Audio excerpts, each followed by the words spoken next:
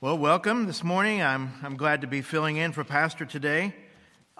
This morning's message is not your typical sermon. And I'll tell you how this came to be. This was a study that I embarked upon a number of years ago. And I put together kind of a slideshow with it. And I actually presented this in one of our Zoom prayer meetings several weeks ago. So maybe some of you have already seen this. But I presented this morning for two reasons. One, during the evening that I presented this on our Zoom prayer meeting on Wednesday night, Pastor and Angie got in on the tail end of it, and he said to me, "The next time you preach, I have you preach for me, I want you to present that." So I said, "Okay, I will." And the second reason I present this is because this is a battle that you and I face every single day. And the subject is dying to self. Now, I don't know about you.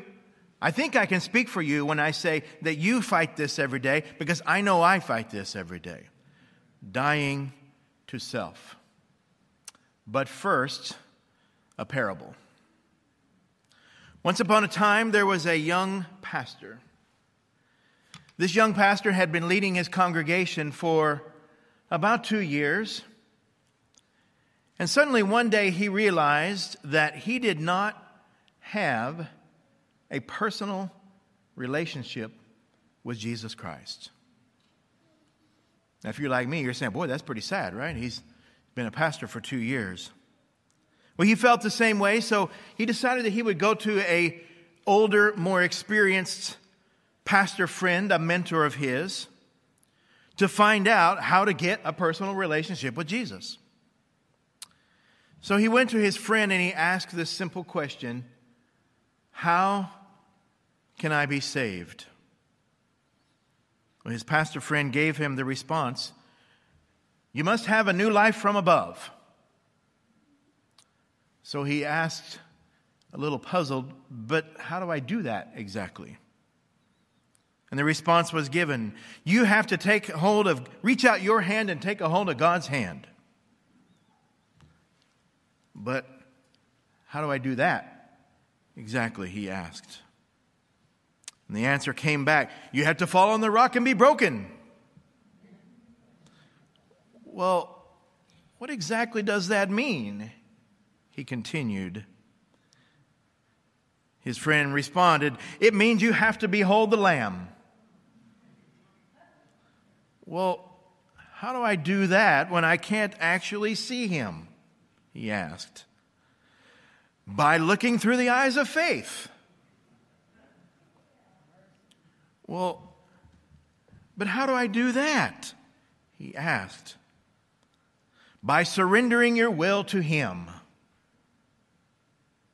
Well, needless to say, that the young pastor did not come away from the conversation with a personal relationship with Jesus.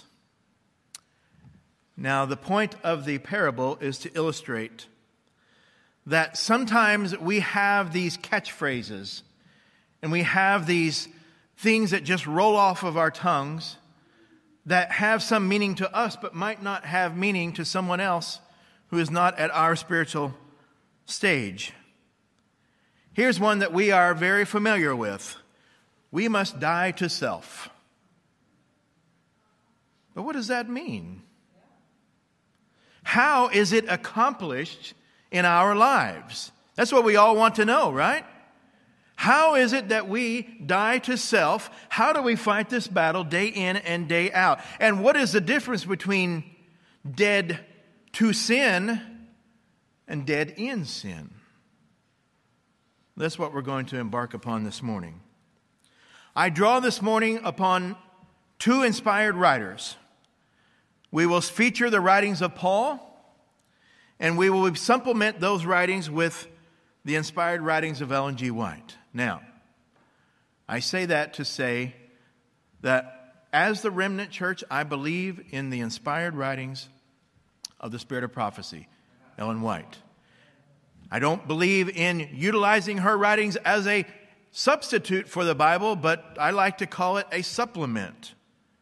And I believe that she has given much counsel to help us in our daily struggles and our daily journeys, especially in this subject of we must die to self. Our first passage this morning is going to come from the book of Ephesians, chapter 2. Now, you're going to see a lot of slides on the screen today because I didn't want you to miss any of it, right? Especially those who watch. I didn't want you to miss any of it. Of course, you can turn in your Bibles, but the passages will be there on the screen as well. And then I will offer a little commentary as we go through the passages. Ephesians chapter 2 and beginning at verse 1. I'm reading from the New King James, and you will see New King James on the screens this morning. And it says, "And you he made alive, who were dead in trespasses and sins, in which you once walked according to the course of this world, according to the prince of the power of the air, the spirit who now works in the sons of disobedience." Now, if you're one of these folks who has the original King James, you will see the word quicken in there. And quicken just means to make alive or revitalized. Brothers and sisters, the fact is that we all at one time were dead in our sins. Even if you were raised in church and grew up in church every Sabbath, or for others maybe every Sunday, whichever, every time the doors were open, you were there. There had to come a point when you realized that you needed a Savior. And I hope that each one watching today and in the sound of my voice has realized, as I have, that I need a Savior. And we were, before we came to that Savior, we were dead in our sins and trespasses against God. And during this time, Paul says, we were walking just like all the others who walked in disobedience. And we served that same spirit that works in those now who are disobedient to him. He goes on in verse 3, "Among whom also we all once conducted ourselves in the lusts of our flesh, fulfilling the desires of the flesh and of the mind, and were by nature children of wrath, just as the others." He says, we all used to live just like they are. And our lives expressed the evil that was within us first. And this evil caused us to do every wicked thing that our passions or our wicked thoughts led us into. And he goes on to say that we were on our way to suffering God's wrath because of our spiritual natures, which we are all born with. But the next two words are wonderful. But God. Amen. But God. God always has the last word, doesn't he? Amen. But God, who is rich in mercy, because of his great love with which he loved us, even when we were dead in trespasses, made us alive together with Christ. By grace you have been saved through faith. Amen. You know, God was so rich in love and mercy that he was willing to give us life again, to bring us back from that spiritual death. And he has raised us up and given us opportunity to be with Christ in the heavenly places. Take a look at this quote from Review and Herald, dated 03/31/1904. I drew a blank there for a moment. January, February, March. March the 31st, 1904. It says this: "As God raised Christ from the dead, that he might bring life and immortality to light through the gospel, and thus save his people from their sins, so Christ has raised fallen human beings to spiritual life, quickening them with his life and filling their hearts with hope and joy." Have you experienced that in your life? I know I have. Oh, praise the Lord for His quickening, for resurrecting us out of this sinful life that we had beforehand. Now, every so often, I'm going to show you a slide that has a conclusion, and I want you to remember the conclusions that we are drawing based upon what we see today. Our first conclusion is this: dead men and women no longer walk according to their flesh, but after God's Spirit. Can you say amen? Is that what you're doing every day in your life? I hope so. That's what God wants for us, right? God wants us to walk in His Spirit, not in the flesh. Let's go on. We're going to the book of Galatians chapter 2. Galatians chapter 2 and verse 20, which is actually our scripture reading for today. Galatians chapter 2 and verse 20, and it says this: I have been crucified with Christ. It is no longer I who live, but Christ lives in me. And the life which I now live in the flesh, I live by faith in the Son of God, who loved me and gave Himself for me. Indeed, we have been crucified with Christ. Have you been crucified with Christ? Amen. All right, will you say that with me? I'm going to count to 3, and we're all going to say, I have been crucified with Christ. Ready? 1, 2, 3. I have been crucified with Christ. But aren't you glad He didn't leave us that way? Amen. I like that the original King James Version has this word in there, nevertheless. Nevertheless. What does that mean? Nevertheless, it means be that as it may, or however, or even so, or even having said that. Nevertheless, I live. I am very much alive because Christ lives in me. It is still this body that lives, yes, but the Spirit that is in me is from Jesus Christ, he's saying. And to Him be all the glory. He is what drives me on. He is what guides me along in this journey. He is the source of all that I have and all that I need. And everything I am and ever will be is because of Him. That is what Paul is saying. Look at this passage from Review and Herald, October 19th, 1897. When the Apostle Paul, through the revelation of Christ, was converted from a persecutor to a Christian, he declared that he was one born out of due time. Henceforward, Christ was all and in all to him. For me to live is Christ, he declared. This is the most perfect interpretation in a few words in all the scriptures of what it means to be a Christian. This is the whole truth of the gospel. Paul understood what many seem unable to comprehend. How intensely in earnest he was. His words show that his mind was centered in Christ, that his whole life was bound up with his Lord. Christ was the author, the support, and the source of his life. Amen. Can you say that about yourself today? Do you have such a dependence upon Jesus Christ that you depend on Him and your life is wrapped up in everything from Him? What is our conclusion for this particular passage? It is this: dead men and women depend on Christ for all things. Can you say amen? From the smallest little thing to the biggest thing in our lives, if we will depend upon Jesus Christ, He will never fail us. He will never let us down. And we can say, like Paul, I have been crucified with Christ. Let's take a look at our next one from the book of Romans, chapter 6. Romans chapter 6, verses 3 and 4.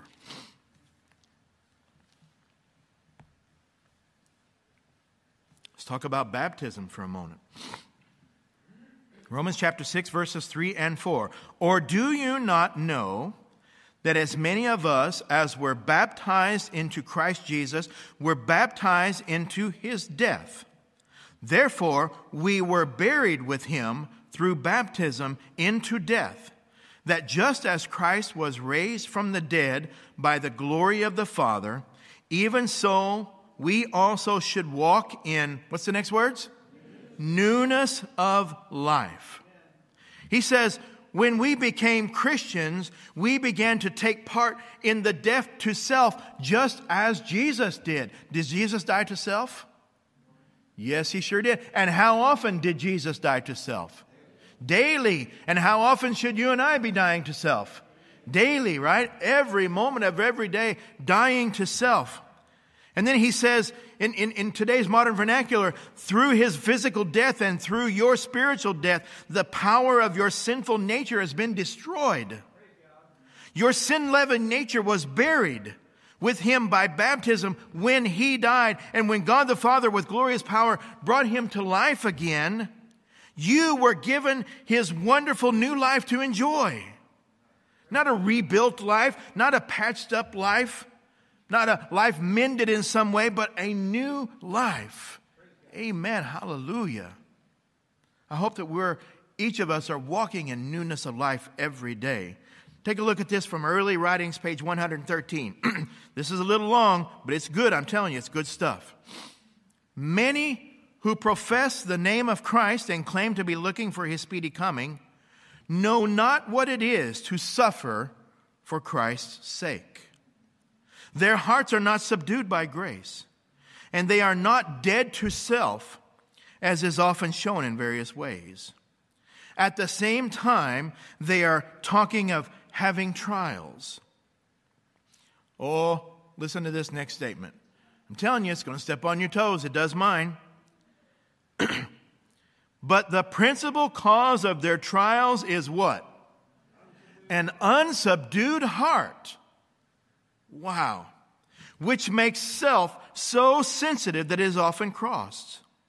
If such could realize what it is to be a humble follower of Christ, a true Christian, they would begin to work in good earnest and begin right. They would first die to self, then be instant in prayer, and check every passion of the heart. Give up your self-confidence and self-sufficiency, brethren, and follow the meek pattern. Ever keep Jesus in your mind, that he is your example, and you must tread in his footsteps. Look unto Jesus, the author and the finisher of our faith, who for the joy that was set before him endured the cross, despising the shame. He endured the contradiction of sinners against himself. He for our sins was once the meek, slain lamb, wounded, bruised, smitten, and afflicted. Amen. Looking unto Jesus, the author. Have you ever taken your eyes off of Jesus for a little while? Oh yeah, it happens sometimes, doesn't it? Some emotion takes over and grabs a hold of us, and we start to think or reason or surmise, or, oh Lord, help us, please. Help us to keep our eyes firmly fixed upon Jesus, the author. Not only the author means that you start something, and he's the finisher of our faith. Praise the Lord for that. Let's look at Colossians chapter 3, verses 1 to 3. Colossians chapter 3, verses 1 to 3. Paul says, if you then were raised with Christ, seek those things which are where? Above, where Christ is, sitting at the right hand of God. Set your mind on things, he says it again, above, right? Not on things of the earth. For you died, and your life is hidden with Christ in God. What is he saying here? He's saying, are you risen with Christ? If you are, then you should set your sights on things that are above. Not on gaining the things of heaven, not on earthly things. And my friends, I'm here to tell you, and you know this as well as I do, that there are lots of things in this earth that Satan wants to draw our attention from and pull our eyes away from what is heavenly to what is earthly, what is worldly. He is saying, if you are risen with Christ, you should fall in love with heavenly things, not earthly things. And if you are truly dead to self, then you should desire this world about as much as a dead man does. Your real life is with Christ in God. And what is our conclusion for this particular passage? It is this: dead men and women will behold Jesus in all things. Amen? Amen. The author and finisher of our faith. Don't ever forget that. Oh, I love this passage from Philippians. Philippians chapter 1, verses 19 through 21. Philippians chapter 1, verses 19 through 21. For I know that this will turn out for my deliverance through your prayer and the supply of the Spirit of Jesus Christ, according to my earnest expectation and hope that in nothing I shall be ashamed, but with all boldness, as always, so now also Christ will be magnified in my body, whether by life or by death. Do you get the sense that Paul knew where he was headed, right? He knew.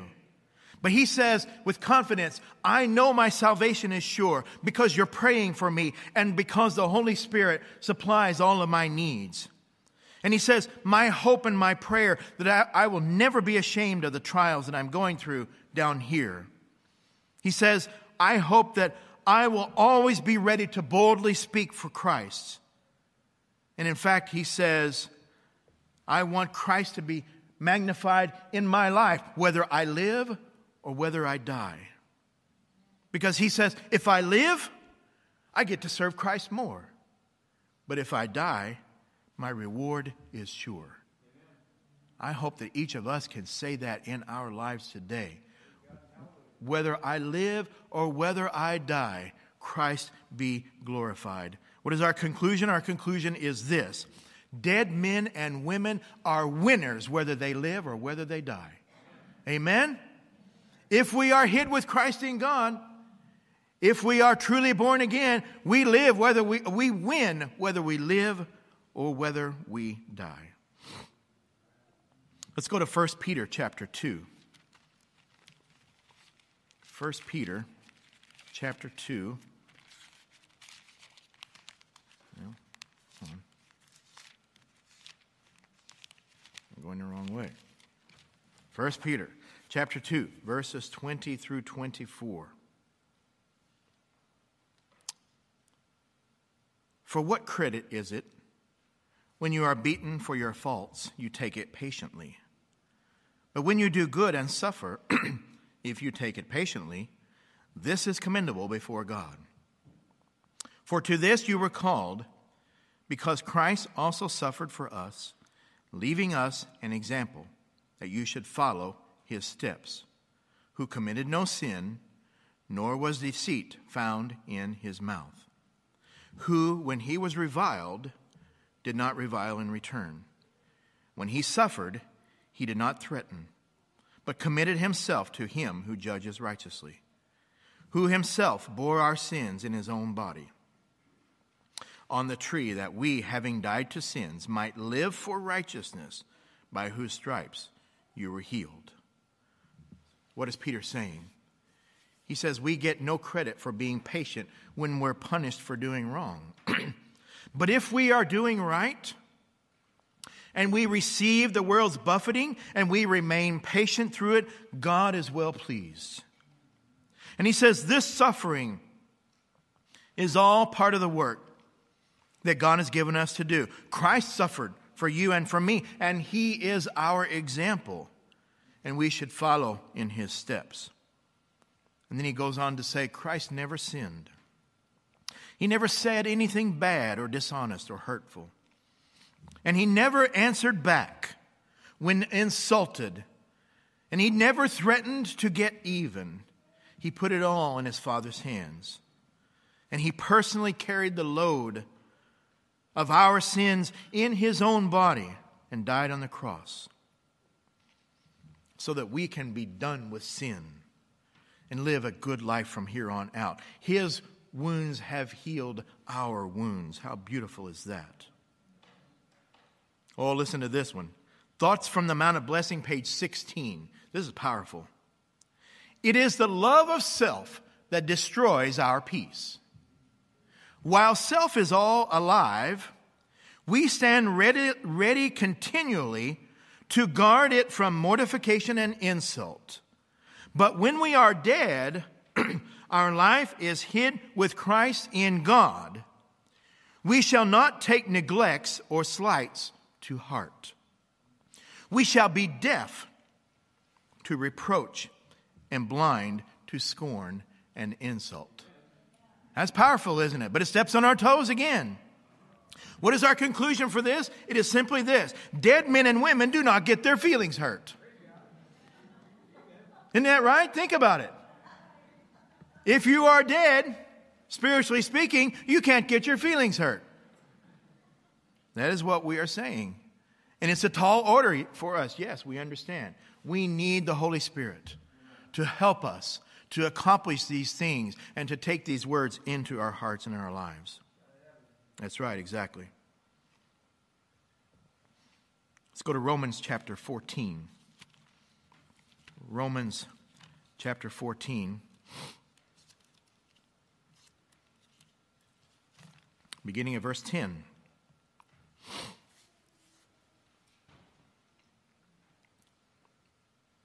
But why do you judge? Verse 10. But why do you judge your brother? Or why do you show contempt for your brother? For we shall all stand before the judgment seat of Christ.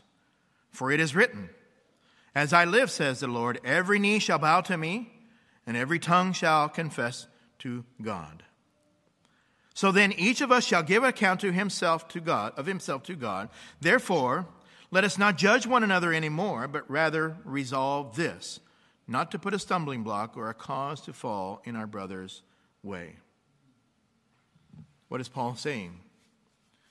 He says, because we are all saved because of Christ, but he's talking to these people and he says, but why are you judging those people who are not at the same point as you are? Everyone, thank you for that story earlier, my love. Everyone is equal in the eyes of God, and every knee will bow and every tongue will confess that Jesus Christ is Lord. And you have to give account for yourself, not for someone else.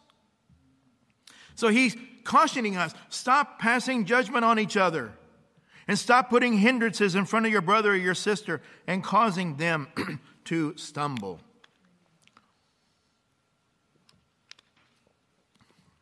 An article from Review and Herald, December the 13th, 1906, says this. My dear brethren and sisters, God is not pleased with a spirit of criticism and fault-finding. We must humble our hearts daily before God and seek for a new conversion that we may be brought into right relationship with Jesus Christ. Those who are striving to keep the commandments of God ought to be in harmony and to show a spirit of humility and love.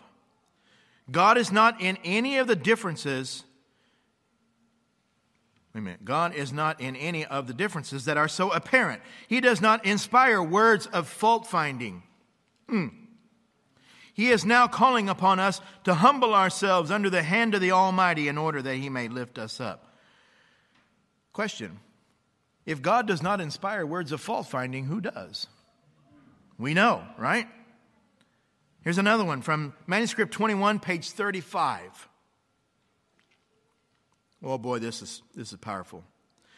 Many people have never yet been converted before their old self-indulgent habits have been brought with them into the church. They were not dead to self when they observed the ordinance of baptism. They were buried alive. And they have remained full of murmuring, full of fault-finding, hating the messages that come to them through the Lord's servants because of what? The wickedness of their hearts. In the church, can that be? Oh, have mercy is right. What is our conclusion for these passages? Dead men and women will not practice criticism and fault finding. I didn't get too many amens on that one. I know the Lord is working on you. I know He's telling you that you shouldn't do that, as He tells me I shouldn't do that whenever I do that. Praise the Lord for His Holy Spirit, who comes to us and says, you shouldn't be thinking that way. You shouldn't have said that. You shouldn't have even looked at that person that way. Praise the Lord for His Holy Spirit. Let's talk about our tongues for a moment. James chapter 1 and verse 26.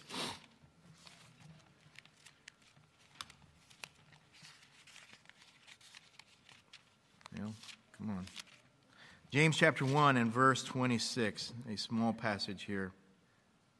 If anyone among you thinks he is religious and does not bridle his tongue but deceives his own heart, this one's religion is what? Useless.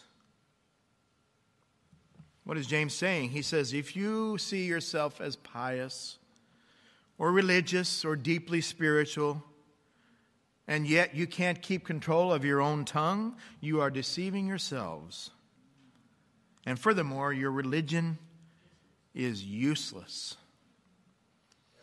Now, I have no doubt that this following quote was aimed at someone specific when she shared it, but it applies to all of us today.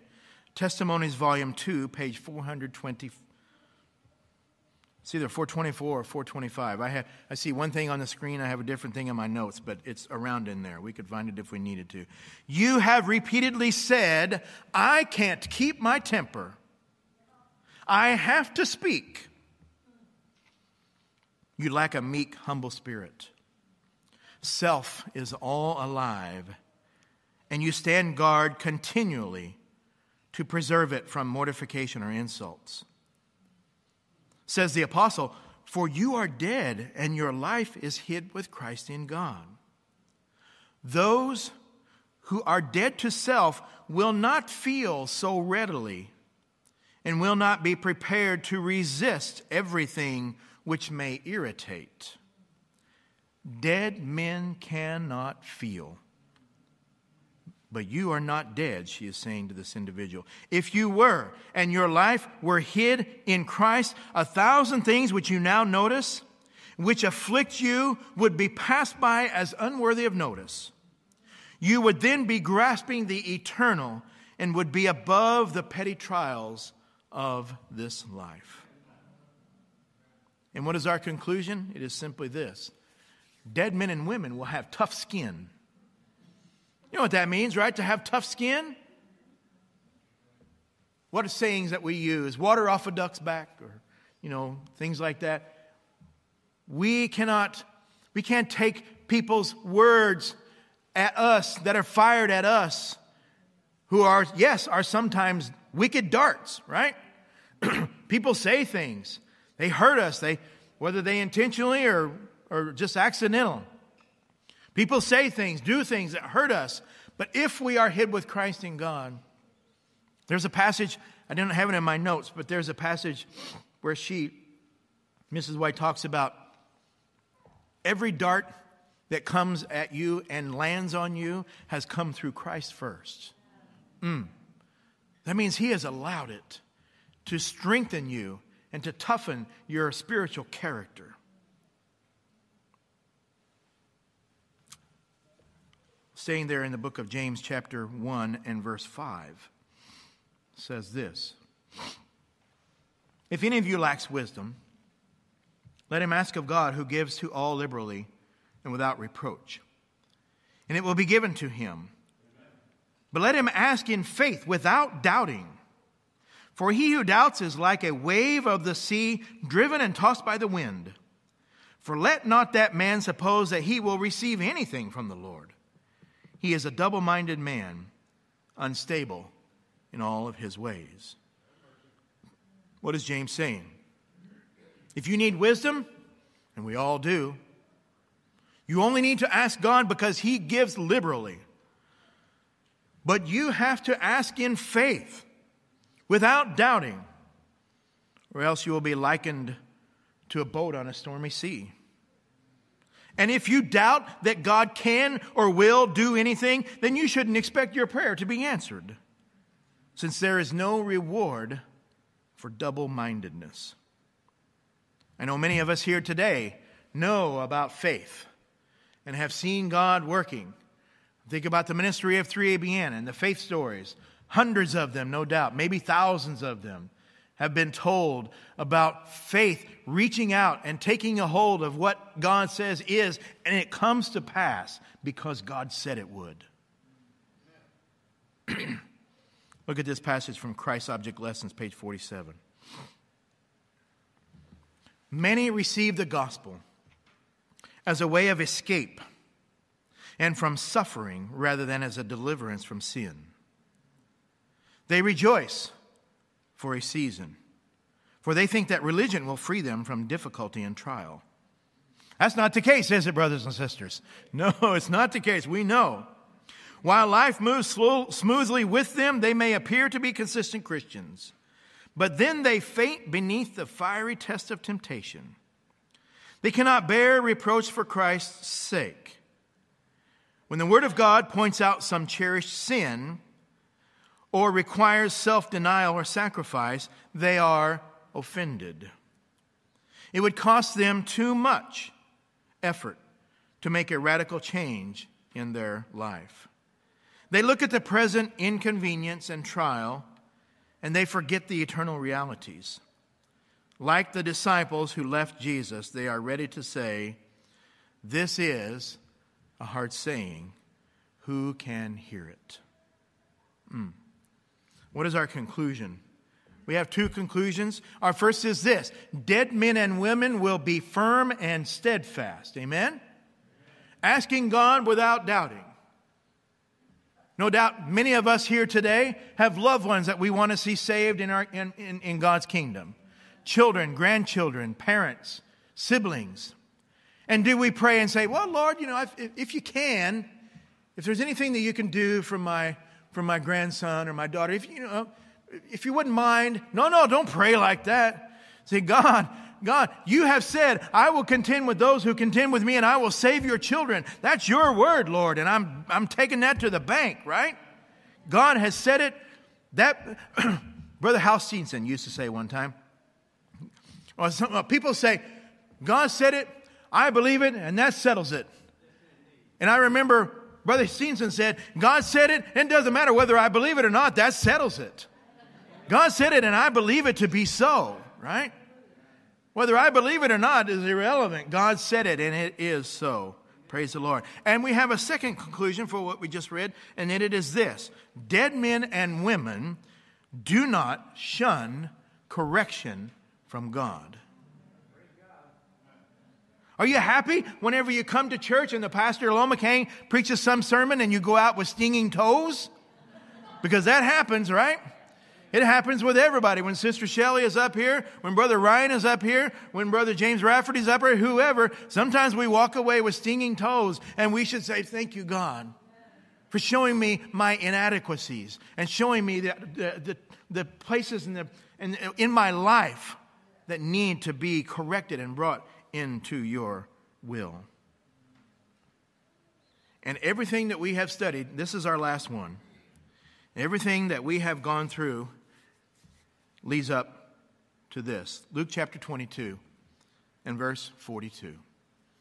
Jesus speaking in the Garden of Gethsemane just before his trying hour would come, and he prayed this prayer: "Father, if it is your will, take this cup away from me. Nevertheless, not my will, but yours be done." As I contemplated this passage, the Lord brought to mind a beautiful prayer that is found in the book Steps to Christ on page 70, and it says this: "Consecrate yourself to God in the morning. Make this your very first work. Let your prayer be, 'Take me, O Lord, as wholly thine. I lay all my plans at thy feet. Use me today in thy service. Abide with me and let all my work be wrought in thee. Do you do that every morning? Do you go to your knees in prayer each morning and say, God, I let my plans, I take them up or given up as you see fit, right? Our conclusion is this: dead men and women have no will of their own. They have adopted God's will for their lives. I'll tag there onto the end. Nevertheless, not my will, but yours be done. Things happen in our lives sometimes we're not happy with. Things that are brought into our lives to bring us into alignment with God's word. Are we able to, by faith, pray that prayer? Nevertheless, Lord, not my will, but yours be done. My wife and I have prayed that a number of times in various circumstances. And God always makes his will known when you are dedicated and when you are listening and wanting him to work in your lives. Heavenly Father, I just want to say, Heavenly Father, we want to die to self each day. I hope that you want to die to self every day. And all I've tried to do is just give you a starting place. What it means to die to self. What it means to live for Christ. Let Christ live in you. And it is, as we said, a work that must be done every day, every moment. I'm going to invite the praise team to come out. And our closing song will be hymn number 570, Not I, But Christ.